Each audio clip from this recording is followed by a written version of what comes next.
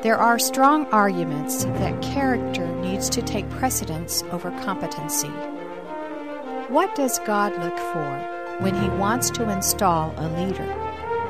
What does the Bible say we should look for in a leader? In the midst of our series on leadership, our Truth Encounter study leader, Dave Wurtson, turns to the issue of character. You talk about leadership, I think almost instantaneously you think in terms of political leadership.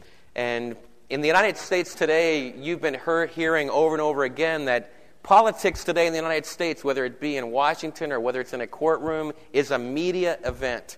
But it's an incredible thing. Here we have the law court, and it's become a media event. A defense attorney not only needs to be a good lawyer, they also need to be a media person, like an actor. In fact, it just blends together. A prosecuting attorney needs to be a big headliner for a big Hollywood movie, probably even capturing more audience than probably any Hollywood movie that's presented.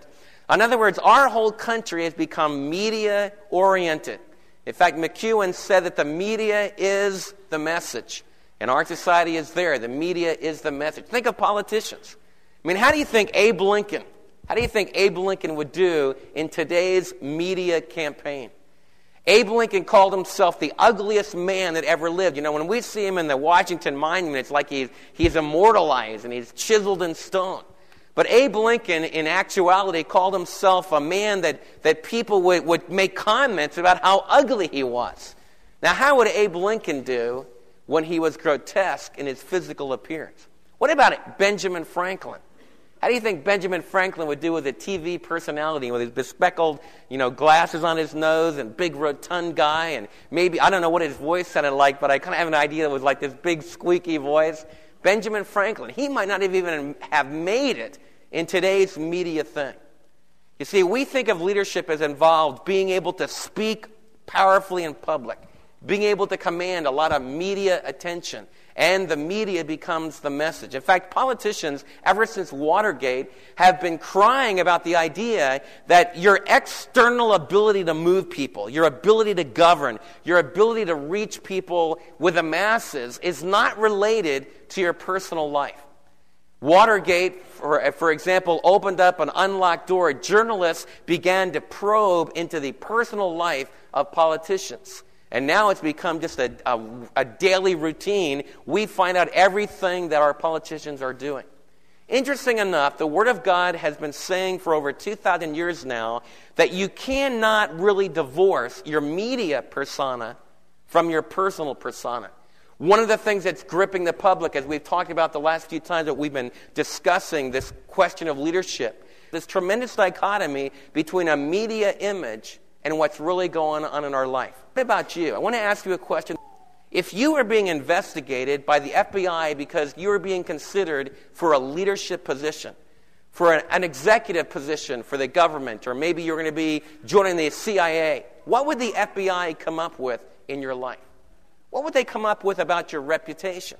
What would they come up with about your personal habits? What's really going on in your life personally, and how is it affecting your public image? You see, the Bible is saying that those things are connected, and what I want you to think carefully about today, you see, it's easy for you to think that you represent yourself. It's easy for you to think that, what's really going on here is I represent my own person, and I'm going to be my own person. But I want you to realize something today. Do you know what? Your unbelieving neighbor, the men and women that you work with, the kids that you go to school with, all the people around you are identifying you, not just with church, but they are identifying you with Christ. And what I want you to begin to think about is that every single one of you is either a magnet that by your way of life is pulling people to the Savior, drawing them to the Savior, or you could be a bulldozer that's keeping people away, moving people away. I want you to turn your Bibles to 1 Timothy chapter 3. The Apostle Paul in 1 Timothy 3, the last time we were talking together, 1 Timothy 3 talks to us about spiritual leadership. And Paul talked to us about the fact that spiritual leadership isn't an exclusive thing. I talked to you last time that there are many careers that you can be excluded from. If you don't do well enough on the MedCat, you'll be excluded from medical school. If you don't do well enough on your pre-dental exam, you're not going to be able to go to dental school. If you don't pass your CPA exam, you're not going to be able to be a recognized accountant. There's all kinds of situations in life where you'll be blocked from a career. But the Apostle Paul begins 1 Timothy 3 by saying, if anyone, he doesn't exclude anyone. There's nobody in this room that can't go on and become a spiritual leader. And I think that's a great thing, because this is one of the most important things that we need to become. It's not that important what career you follow necessarily. There's all different options for you. And your Heavenly Father will have something that especially fits you. But it's so vital to realize that the thing that our Heavenly Father wants the most for us, the character and the personal integrity that He wants for us so that we will be recognized as being spiritually mature, a spiritual leader. None of you are excluded. If anyone desires that office. We also talked the last time together about desire. We talked about the fact that it uses a word that's used for the desire to make money. And we talked about the fact that the same drive, the same ambition that often is used to make a buck. The Lord wants you as one of His children to use that drive and that ambition to become a mature, Christ-like person in your character. If anyone desires. And then it says the office of an overseer, the office of a mature member of the body of Christ. We learn finally it's a noble thing. We've learned that it was a good objective. It's something that you should put out there. I want, as I grow older, to become someone who will be recognized by my brothers and sisters in the family of God, by my brothers and sisters as being someone who is mature, who's growing, who has integrity in their walk with God. That is a holy ambition, and the world desperately needs it. One of the things I want you to think about is the fact that in God's New Testament scripture, there are not the holy men. They're not the priests. They're not the rabbis. They're not the professional clergymen. In the Bible, you don't have that. You have you, and you have me. And we're all together. And we're all representatives. We're all ambassadors. The issue is, what kind of an ambassador are we going to be? The Apostle Paul, when he talks about leadership, he lays out one overarching characteristic that must characterize all of those who are recognized as leaders in the body of Christ. Look at it in 1 Timothy chapter 3, verse 2. Now the overseer, the one who's going to give oversight in God's family, the very first characteristic is he must be above reproach. This is such an important thing that the Apostle Paul uses this term. If you look down at verse 7, he uses this term of deacons as well. Look at verse 7.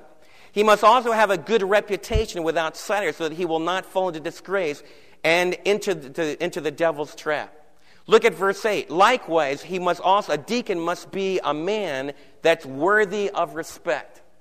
I want you to look at those words. First of all, I want you to look at the words, he must be blameless. He must be above reproach. The word that's used there is a word that means there's nothing in his life that you can grab a hold of. As you do a CIA rep on this man, as the FBI investigates this person, as they unlock the doors of their life, when you open up the closet, there's no skeletons inside. Now, it doesn't mean that the person is perfect. None of us are perfect. But what it means is that what you see is what you get. And the person is open, they are direct, and they are a person that there's no secrets behind the closed door. They are a person that is blameless.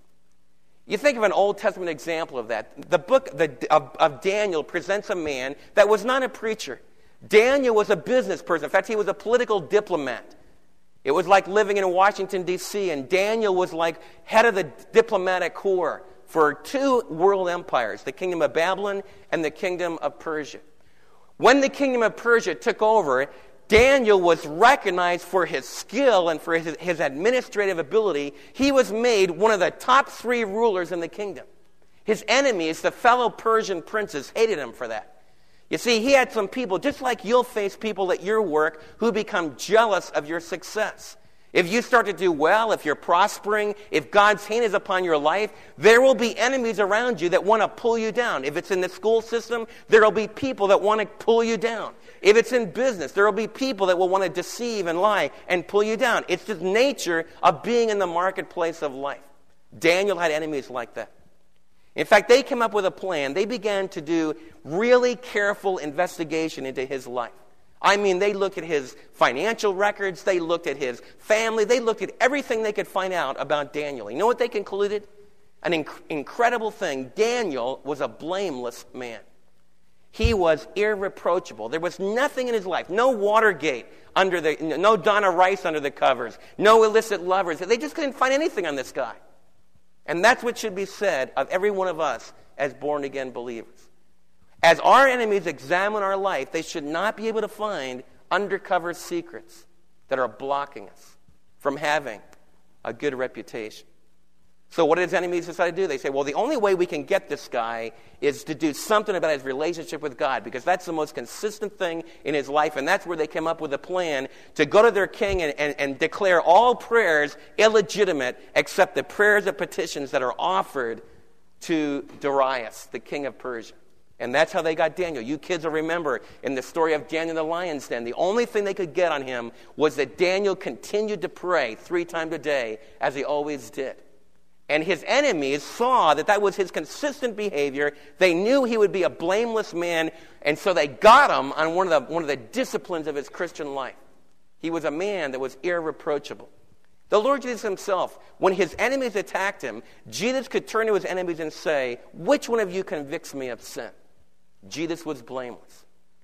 And the only way that we're going to be blameless, the only way that we're going to be above reproach, is to be connected with our Savior on the vertical relationship. Because all of us in our own lives, the Scripture says that all of us have sinned. There's not one of us that in our own performance can say that we're irreproachable. But what I want you to begin to see, that in grace, once you accept Jesus into your life, you can become a person that has the life strength of Jesus pouring into your life. And you can begin to become a person that will be recognized by others as being irreproachable, as being a person who's worthy of respect. You say, Dave, why is that so important? Because of what I just read in that verse. Look at verses 7 and 8. It says in we'll begin with verse 7. He must also have a good reputation with outsiders. A spiritual leader must be, first of all, irreproachable or blameless. He must also be someone who has a good reputation with outsiders. Why? So that he will not fall into disgrace and into the devil's trap. In verse 6, it warns us against putting just a brand new believer into the position of church leadership, lest they become lifted up with pride, and therefore they fall into the same snare that the devil fell into himself, the snare of pride. And then he tells us that it's important for a spiritual leader to have a good reputation with those that are outside. I want you to stop and think, why would the Apostle Paul say that a spiritual leader needs to have a good reputation with those outside? Because our testimony, in fact, the literal translation here, we must have a good witness with those outside. What I want you to realize is, from the biblical perspective, it's not really that important what we're doing right now. This is preparation time. This is a time when you're supposed to be holy. This is a time when you're supposed to be focused on God. But I want you to understand that the real witness, the real testimony is going to take place starting tomorrow morning in your office. And I want every single one of you to realize is that you hold the future of the witness of Christ and the future of the witness of this church family in your hands. I want you to understand that.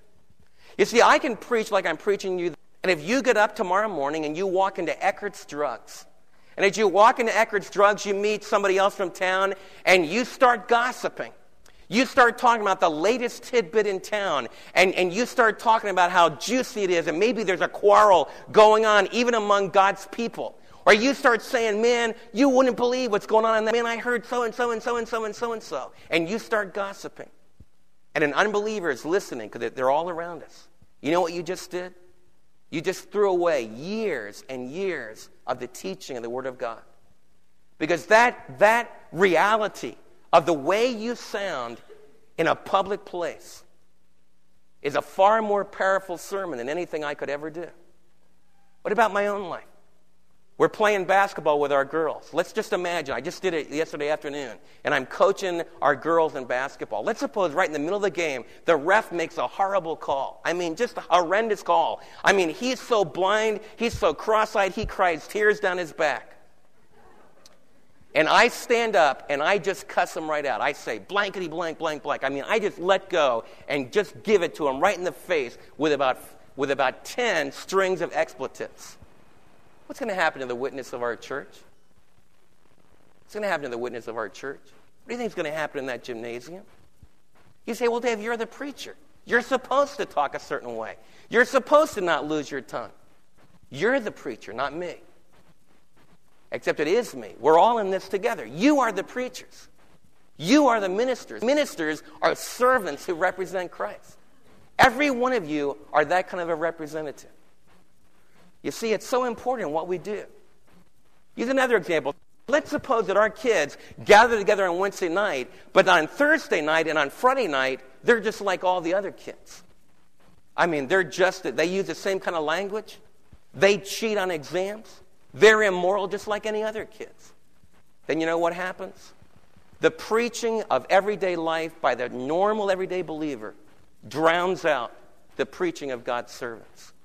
When I was selling books out in California, there was a youth group that I went to speak to one night. They had a gymnasium like this, and the gymnasium, without any chairs in it, was just jammed with kids.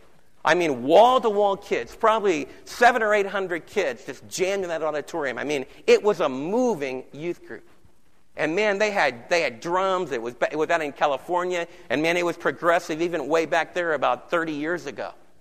Man, they had an unbelievable ministry going. But Mary and I lived in that area. And we lived in one of the homes that had a son going to that youth group. You know what we found out? Those kids had a lot of public ministry. They had a lot of music. They had a lot of great preaching. But you know what? Almost every one of the kids that were at the core of that youth group were immoral. In fact, the guy that we lived with went out all during the week, almost every night of the week, and had illicit relationships. Now, what kind of a witness do you think that young people's group really had in their town and in their city? And that's why Paul is really honest. Paul knows where life is. You see, your reputation, what is your reputation? In your public marketplace, you are either a person who is known as being an authentic follower of Christ, and you become a magnet because of the way you talk. And I'm not saying that you won't ever slip. I slip. But as soon as you slip, you'll say, I'm sorry, I was inconsistent with my Christian walk. Your unbelieving friends will recognize that as integrity. If you're a boss and you're under incredible pressure and you just unload on your secretary, you just take her up down one side and down the other. I mean, you lose your temper. If you're a Christian, you'll later go and say, that was totally inconsistent with everything that I stand for, and I'm sorry. Will you forgive me? Forgive me for what I did to you, but forgive me also because I totally tore down when I'm trying to teach you about Christ. Unbelievers will respect that. The one thing they won't respect is if you are inconsistent in your everyday life, and you're not open and you're not honest. And what we need to pray, the reason this characteristic is so important is the reputation, this week, the reputation of Jesus Christ in our society rests in your hands. You're going to scatter out all over this area. A lot of you fly all over the country. Some of you fly all over the world. And everywhere you go, you are either a magnet that's drawing people to the Savior, or you're a bulldozer that's pushing them away. And it begins with, what's my reputation? What do people know me as? And I want every one of you to take seriously, from the smallest child. You know, the book of Proverbs says that even a small child is known by their deeds. Do you realize I could just share to you, like all the little kids that come to Awana on Wednesday night? Do you realize that every one of those little kids has a reputation? I can just ask the Awana leaders, what about so-and-so? They've already got a reputation. Because that's the way life is. All of us are known by our deeds. School teachers, don't classes have reputations? Yeah. Whole classes have reputations. It's just the way life is. I want you to be really honest. And I'm being really honest with myself. What kind of a reputation do I have? You know, there's something awesome about reputations. Reputations take years to build. Reputations take a long time to build. But you know what? They can be torn down in just seconds of time. Irreparably hurt. But you know the neat thing about God's grace? Some of you are saying, well, Dave, that's really discouraging. Because my reputation hasn't been that good. In fact, I just came to know the Lord. In fact, that's why I'm here today, because I just received Christ a couple days ago or a week ago. And man, my reputation stinks. Man, this really makes me feel bad. What in the world could ever happen today? You know, I can never make it. Oh, yes, you can. Because in Christ, you can always have a reputation that begins to build for His glory. Think of Chuck Colson. I talked earlier about Watergate. What kind of a reputation did Charles Colson have when the Watergate thing just hit the whole big national press? Can you imagine having a reputation? He's the president's hatchet man.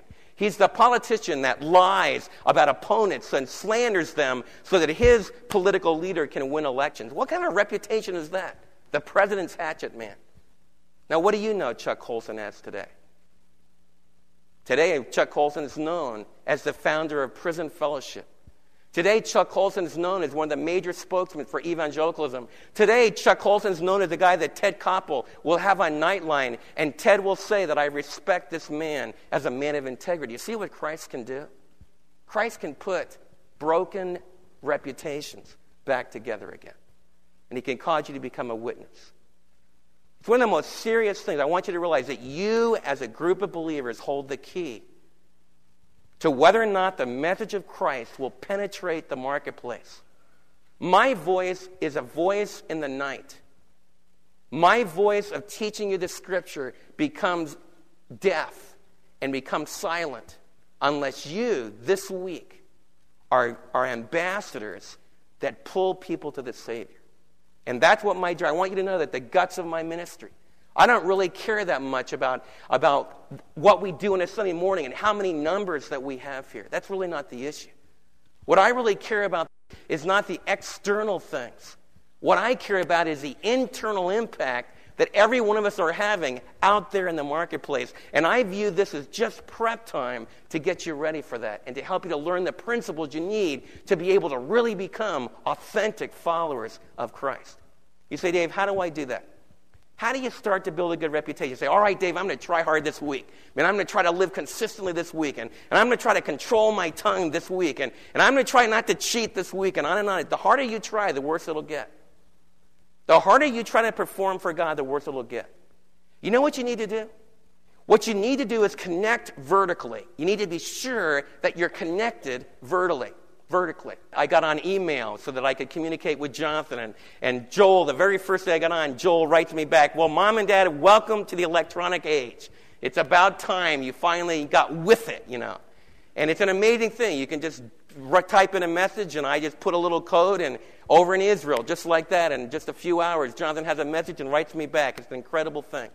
But you know, when I log in to the electronic mail, you dial a number, and then you wait. The buzzer goes off, the ring goes off, and then you just sit there looking at your computer or do something else, and you hear this terrible noise, and then you hear connect. The information doesn't really come. All that information that's right there in the airwaves doesn't really come up on your screen until it says connect.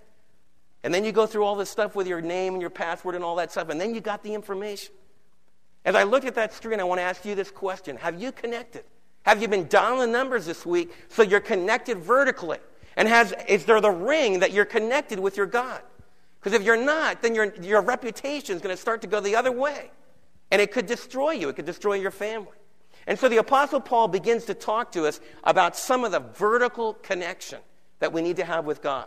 He uses 3 words to describe this vertical connection that we need to have with God. You'll find it in Titus chapter 1, verse 8. Let's turn over there. Titus chapter 1, verse 8.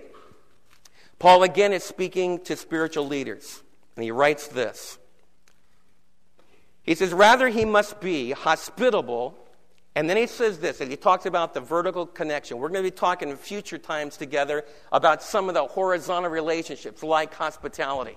But today I want to focus on the vertical connections that Paul describes that a man of God or a woman of God has with God.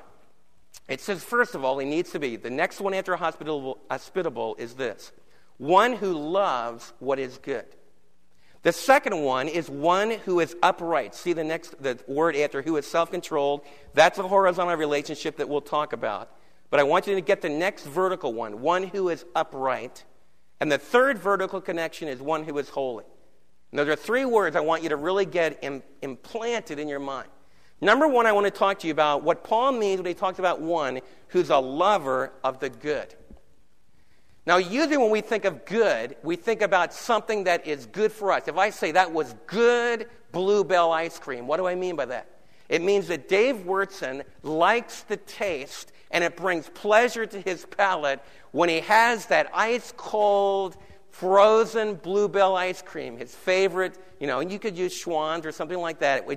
It just is so delightful. It's good for Dave. What I'm saying is that it brings pleasure to me. It's a very tasteful thing to me. I enjoy it. That's what I mean by it is good. We usually use the word good in that way. We also use the word good in a moral context. That is a good rule to follow. What we mean is that it's a rule that produces well-being in our life. It's a rule that will produce good results and all that goes with that. So we use the word good of something that is conforming to a standard, that is accurate, that produces what is right in life. So we use good like that. The interesting thing is that most of us have the idea in our society is that good is what is good to me. And I want to warn you about that. Because every one of you have a fatal malady outside of Christ. What is good to you is bad. And what is bad to you is good. You see, every one of you, since Genesis chapter 3, and it's so important to understand this, since Genesis chapter 3, every one of you have an inbuilt sense of what is good. Now, Genesis started out like this, and I've often taught you this before, but I need to remind you again. Because the heartbeat of all evil is a misunderstanding about what is good. Genesis chapter 1 says, it is good, it is good, it is good. God creates a star, it is good. God creates the sea, it is good. God creates the animals, it is good.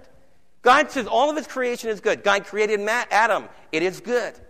The first not good that I've shared with you in the past is it is not good for man to be alone. And God immediately rectified it, and he created a woman. So God says for man and woman to dwell together in a monogamous relationship of love, it is good, it is very good.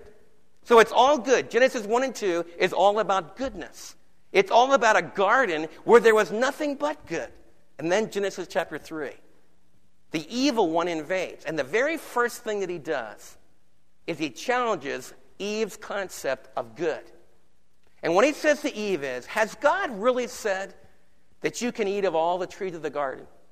And he implies by that question, Eve, if God really were good, he wouldn't put any restrictions upon you. God is a Scrooge. And you need to determine what is good for you independent from God. You see, there's an enemy that's after you. God doesn't want the best for you. God doesn't want to give you a good time. God wants to ruin your life. You see, if you're going to really find what's good for you, you need to turn away from God and you need to do what I tell you. Because if you eat of the tree of the knowledge of good and evil, then you're going to be really good. You're going to be just like God. You know what? Almost every single one of you are messed up about what you think is good. And so am I. Outside of Christ, our perception of goodness is wrong. We don't know what is good for us. And that's why the Apostle Paul is saying that a godly person must become someone who learns to love what is good. And what that means is that you allow Jesus to come into your life and you allow him to change your perception of what is good. All of you have an idea of what is good food. If we were to invite you over to our house today to eat a meal, and you came in, and I took what Mary had prepared and I stuck it in the microwave, and I heated it up for about 2.5 minutes so it was blazing hot, you sat down at the table, and I stuck it in front of your face. And there I put in front of your face a steaming hot, vaporizing load of horse manure. What would you do? Now, I doubt that very few of you go, boy, I've just been longing. I've been smelling it in my mind to be able to eat a whole plate full of horse manure. No, you guys would get up at the table in disgust. You'd say, Wurtson, Dave and Mary, I've heard Mary was a good cook. What in the world is all this stuff? And you'd leave our house. You know why? Because you have a sense of what is good food. And horse manure is not good food. But you know what you do morally? Satan will load you with a whole plate full of horse manure. You're watching a movie. And the movie very subtly communicates that Genesis 2, that clothes with, therefore shall a man leave his father and his mother and cling to his wife, and they shall become one flesh. God says that it's good for a woman and a man to keep their bodies pure, to not have sexual relationships before marriage, until the Lord causes them to make a holy commitment to one another, and then it is good for them in that marriage relationship to unite, and then it is good for them to be fruitful and multiply. But you'll be watching a movie that says, that's not it, that's not right. If you want to really be happy, you need to experiment, you need to try other partners, you need to be free in this area, because sex is a good thing that needs to be tried with a lot of people. And we can't expect young people to be morally, singly devoted to one person. It's normal for them to enjoy the goodness of sex with a lot of different people. That's what your society says. Now, what I want you to realize is that's manure. It's horse manure. It'll destroy you. It produces disease. The statistics show it's all off. But there's a part of us that says that's right.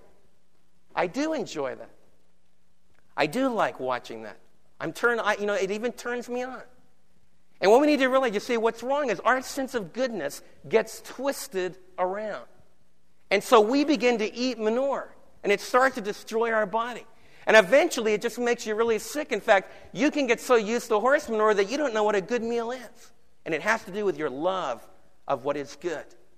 Do you really understand what is good? Now, I want you to start to evaluate. See, what the Christian life is, a lot of you think that the Christian life is a question of a bunch of do's and don'ts. It isn't. Paul said that in Christ, it's the end of the law. I have never had to tell my kids, one of the major rules in our house is don't eat horse manure. I have to tell my dog that. My dog will eat just about anything. Have you ever watched dogs? Man, they'll eat anything that's down there. But I've never had to tell my kids, don't eat horse manure. You know why? Because they're people. They're human beings. And human beings don't like to eat horse manure. You know what the scripture is telling us? It says that the minute you believed in Christ, you became a child of God. You became a child of God.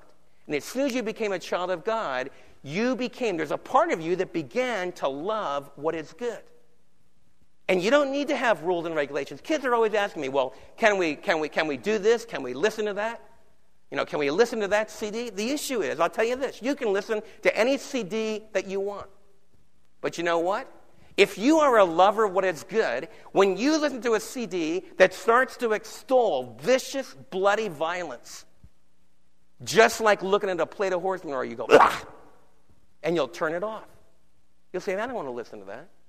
You'll be at a party, and the kids will start to do some things, and automatically in your heart, there will be a revulsion to that. My wife, Mary, has been a tremendous partner to me along those lines, because her mom and dad very skillfully bred into Mary out of a relationship with Christ, not out of a performance, but out of a relationship with Christ. Mary has a great sense of what is good. See, there's a part of me that I rent a video, and I'm watching, I say, man, let's take a break from this Bible stuff. All of you pull that on me. I know you do. And I have that in my own life, just to confess to you honestly. So I'm watching, I go, and I start making excuses. Well, I know that wasn't exactly right, but maybe this and maybe that. Now, the issue is not whether or not you can watch the video or not. The issue is, how do you react to the video? What do you laugh at? What gets your sense of humor? And Mary is just awesome for me, the life partner, because Mary will often say, I just don't like this. It's just not good for me. It's turning me inside out. And she'll turn it off, or she'll get up and walk away. And that comes the great motivation. As a spiritual leader in our home, I should be the one that does that. You see, I want you to realize as young people, as children, as adults, you have freedom. The Bible's not filled with a bunch of do's and don'ts, but I want to share something with you. If your love for the good is not a love for what God considers to be good, then you need to check about whether you're connected or not.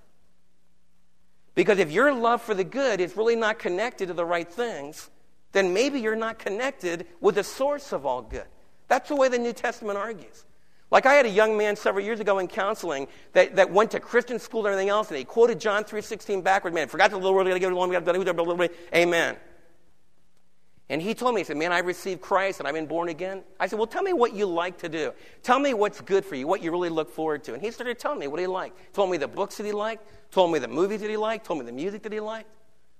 And I just looked at him and said, you know what strikes me as really weird here? You're telling me that you believe in Christ, that you've trusted in Christ. But the stuff that you just talked about that you love, that you delight in, that you look forward to, is like you love to listen to stuff that's really violent, that's destructive, that just makes a mockery out of dads and moms, that just makes, just laughs at the leadership of a man in the home. How do you think Jesus feels about that? You love to listen to songs that very subtly motivate you to have illicit relationships outside of marriage. You love to listen to songs that encourage you, that are just calling for just kind of a darkness. You love to listen to songs that speak about suicide and death and just being enamored with death. What do you think your Savior thinks about that? He said, man, I never even thought about that. Who cares? Well, where do you think he stood with Christ? What do you think about the connection? See, that's where the Scripture talks. You see, what the Bible says is that those that begin to really believe in Christ, a powerful thing happens, and they start to love what is good. And I want all of you to stop it, because the other side of the coin is as you get a delight for what is good, it'll be good for you. As you allow the Holy Spirit to change your sense of goodness to align with the goodness of God, you're going to find what's really good, because He is good, and He will tell you the truth. And that's one of the hardest decisions for us to make. Will I trust Him to be the one that really explains to me the good? Now, when your loves and your delights are connected with God, you know what? You start to be upright. That's a second word. Paul says that a leader needs to not only be someone who loves what is good, but he also needs to be someone who's upright. Someone who's upright is someone that does right. Not Dudley do right, but the one who is upright, who does what is right. When your love of your heart is connected right, it works out into the right actions in your life. Joseph, the stepfather of Jesus Christ, his human father, his adopted human father. When Joseph found out that Mary was pregnant, and at first, what did Joseph think? You've all heard this story. The terrible wrenching of Joseph's heart is he thought his partner was an immoral person. And it tore his heart apart. But it says this about Joseph in Matthew. It says he was an upright man. And not willing to put her to a public disgrace, he was going to put her away quietly. It tells us that Joseph was an upright man, and it uses the word that we have in 1 Timothy and Titus. Joseph, the stepfather of Jesus Christ on this earth, was a man who did right. He was a man that understood what was good, and so he didn't want to spurn and to hurt his loved one, even though she had hurt him. He did what was right. He was upright. The third word, is the word that is often misunderstood in our society. It's the word holy. Another word that describes our vertical relationship with God. The Apostle Paul says that spiritual leaders are those that are cultivating a sense of loving what is good. They act out what is right, what conforms to God's standard in their everyday life. And finally, you could say about their whole life, they're a holy person. Now, that's one of those words, especially when I talk with a teenage audience, it just cracks me up at the reaction that I get. If I ask about several hundred teenagers, what do you think of when you think of holy? I mean, the last thing in the world any teenager wants to be in the United States of America is holy. Because what they think you're talking to them about is they think you're talking about wearing a long, feminine kind of a robe, with frilly collars on it. You're a little cherub about 8 years of age, and you're singing in the Cambridge Boys Choir, or the Vienna Boys Choir in a cathedral, and you're singing high soprano. Now, when I talk especially to a 13 or 14-year-old boy, the last thing in the world they want to be is to wear a long robe and sing high soprano in any choir, anywhere. So they don't want to be holy. Because holy are those little cherubs and those little weirdos, the little weird people. That's not what the word holy means. The word holy means to be set apart, which almost all of you would know. The literal meaning of the Hebrew word and then the Greek word that's used for holiness is a word that's meant to be set apart, especially for God. For example, you could use it of objects. In the Old Testament, you could say that this pot this vessel has been sanctified or made holy because it is to be used in the worship of God in the temple. You could call a building holy. You could say this temple is holy because it's been set apart for God to be used to worship him. It means to be uniquely set apart for God. You know what the New Testament is saying? The New Testament is saying that every one of you is holy based upon God's choice of you. If you become a member of God's family, if you've invited Jesus into your life, then you have become holy. You have become a distinctive one. And I want to share with you, you can't escape that. Just the very fact that you're here, the fact that you come to Awana, the fact that you come to Sunday school, the fact that you identify with believers means that you become one of those that people start to look upon you as a set-apart one. I want you, first of all, to make really sure that you have been set apart. You say, David, I've been hearing you talk, for example, there's no hunger in my heart. Let's be honest. Some of you as teenagers say, man, the only reason I come is because mom and dad make me come. And I want you to know as your pastor that I understand that. You see, I understand that my mom and dad dragged me to a lot of things that I wasn't interested in. My mom and dad made me go to things that I didn't love. And you see, what you find out, as you evaluate, what do I like to do? What do I respond to? You'll get an insight to what has your heart. And so if you're a young person that says, well, to be honest with you, I really could care less about the Bible. And I could care less about praying. And I could care less about being with others that believe in the Scripture. Then there's two things that are true of you. Number one, you've either never really come to know Christ as your Savior. You've never dialed the right number and connected. Really. You're just a surface kind of a person. You just have the veneer of it. And that's very possible. And I want to challenge you, don't play games like that. If the Lord is speaking to you this morning, don't let it pass by. If the Lord is saying, man, you need to make this real in your heart, you need to decide, don't let the time go by, because I've got news for you. The Holy Spirit won't keep talking to your heart forever. It's a very sacred thing for God to talk to your heart. And he's very patient and he's very kind. But he won't talk to you forever. If you pretend and you con him, there can come a time when he'll just let go and say, I'm not going to talk to you anymore. And only he knows that time. But I'm warning you, don't play with him. If his voice is tenderly speaking to you, I challenge you, decide. If you don't have a love for the good, if you're not acting right in your life, if you don't have a desire to be holy, then number one, it's possible you've never made the vertical connection, both young and old alike. Second of all, it could be that you're very sick.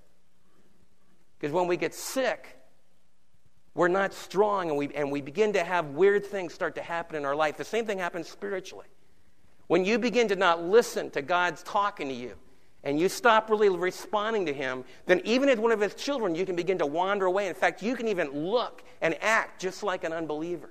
In fact, they're some of the worst people of all because they're totally miserable, because they are connected, but they forgot about it, and they're really not living it out in their everyday life. And those people become the bulldozers that are pushing people away. There's no reason for any of you to be like those two people, not connected or sick as a believer. Because the Lord is here today, and he's here a moment by moment in your life. He wants to connect with you. And from the depths of my heart, the reason I want you to connect is because he really is good. Over 45 years of being with him, he's really good. He's the one that has always been there for me. He always satisfied. He really is good. And I want all of you to become a magnet that draws people to the Savior. I'll close with this. I just got a letter from one of our radio listeners. She's over in Tennessee. This dear girl, when she was a teenager, she split, went off to Mexico, and ran off with a guy, finally came back. Then she went home and went to live with her father, with an uncle down in Florida, came to know Christ, went back up to where she lived in the central United States, thought she could live for Christ, went totally away from Christ, just lived like the devil. And then she came back, and she was gloriously restored to the Lord. She married an engineer, and now she lives in Tennessee. And the Lord has taken her life and made her life like a magnet that draws people to the Savior. This past Christmas, every Christmas for the last several years, there's been a Jewish little girl, about 7 or 8 years of age, that's come from the East Coast to visit her grandparents in Tennessee. And all of you that remember when you were 7 and 8, visiting grandparents at 7 and 8 can be a real bummer. Can be. So this little 7 or 8-year-old girl would leave her grandparents, not because she didn't love them, but because she wanted to play with some other little girls who were her age. And she came over to this Christian mom's house that was writing me this letter. And this girl began to talk to us about what started to happen. They would play, and the little girl would play with her girls. And one day she came in and said, "Do you know that I'm Jewish?" This Christian mom said, "Yeah, I knew you were Jewish." And then this Christian mom said this, "Do you know that my very best friend is Jewish?" And the little girl just lit up like a neon sign. "He is." She said, "You bet. My very best friend in all the world is Jewish." Little girl ran away and went out to play again, and then went home to be with her grandparents again. It started to move towards Christmas. And this Christian mom decided, like a lot of Christian moms will do, and a lot of every mom is going to make cookies at Christmas. So she decided she'd invite this little girl to come with several other girls from the neighborhood, and they would make Christmas cookies together and Hanukkah cookies together. Right in the middle of it, the little Jewish girl says, "What's Christmas?" The Christian mom says, "I'll tell you what, when we get all done here, I'll tell you what Christmas is." Man, you know how it is when you're working with a bunch of kids. I mean, they had flour all over them. They had dough all over the kitchen. And the mom told me she was totally exhausted when they all got done. And most of the girls left. This little 7-year-old girl, 7 or 8-year-old girl, standing there. She's exhausted, the Christian mom. The little girl looks at her and says, "Now you're going to tell me about Christmas?" And the Christian mom said, "Man, I'm so tired." But a little voice inside, she was connected vertically, like I've been talking to you today, connected vertically. People that are connected vertically have promptings from the Spirit about what's the right time and what is good and what needs to be a priority. And this Christian mom said, "Yeah." And she said, "Dear Lord," inside she said, "Dear Lord, I'm so exhausted. Just give me wisdom." And she gathered this little 7-year-old up in her lap, cuddled her in. And she said, and she began to tell her, "You see, there was a Jewish promise in the Old Testament that started with the founder of your people called Father Abraham. And Father Abraham was promised that he would become a blessing to all the world. And he would become a blessing to all the world because from his people, from the Jewish people, there would come a great deliverer that would deliver man from his greatest problem. And that was the problem that was introduced in your Jewish scriptures in Genesis chapter 3. And then this people became a great people. You see, the grandson of Abraham was Jacob, and he produced a whole tribe of people, 12 sons. And they generated a whole people, which are your people, the Jewish people. And one day, one of those tribes, the tribe of Judah, generated a king who was named David, probably your greatest Jewish king that ever lived. And he was the David who established the unified kingdom of Israel. But God made a promise to David one day. He made a promise that David would never fail to have a male heir upon his throne. The centuries went by. There were times when it looked like King David's throne would be lost and annihilated. In fact, at one time, it was hanging by just a slender thread of just one Davidic male heir. But he was protected. And then about 2,000 years ago, an angel came to a virgin girl, a Jewish girl, in a Jewish town called Nazareth. And the angel said, "Now's the time. Now's the time because God keeps his promises." And God sent his son into the womb of this virgin girl. And his name was called Emmanuel, God with us. The Christian mom went on to explain to this little 7-year-old Jewish girl what happened to that Messiah and how he died on the cross. And how the reason that he died on the cross is to fulfill the meaning of all those sacrifices in the Old Testament to cover sin once and for all. And then that Christian mom explained to that little Jewish girl that precious anointed one from God rose again from the dead the third day, and he's alive. The Christian mom said, "Would you like to trust in the anointed one, God's gift to you?" And the little girl said, "Yes, I would. I would like to do that." And so there, just before Christmas and as the celebration of Hanukkah took place, the little girl invited Jesus to be her Messiah. That's what I mean by being a magnet that draws people to the Savior. Are you a magnet today, drawing people to the Savior? Or are you a bulldozer that's pushing people away?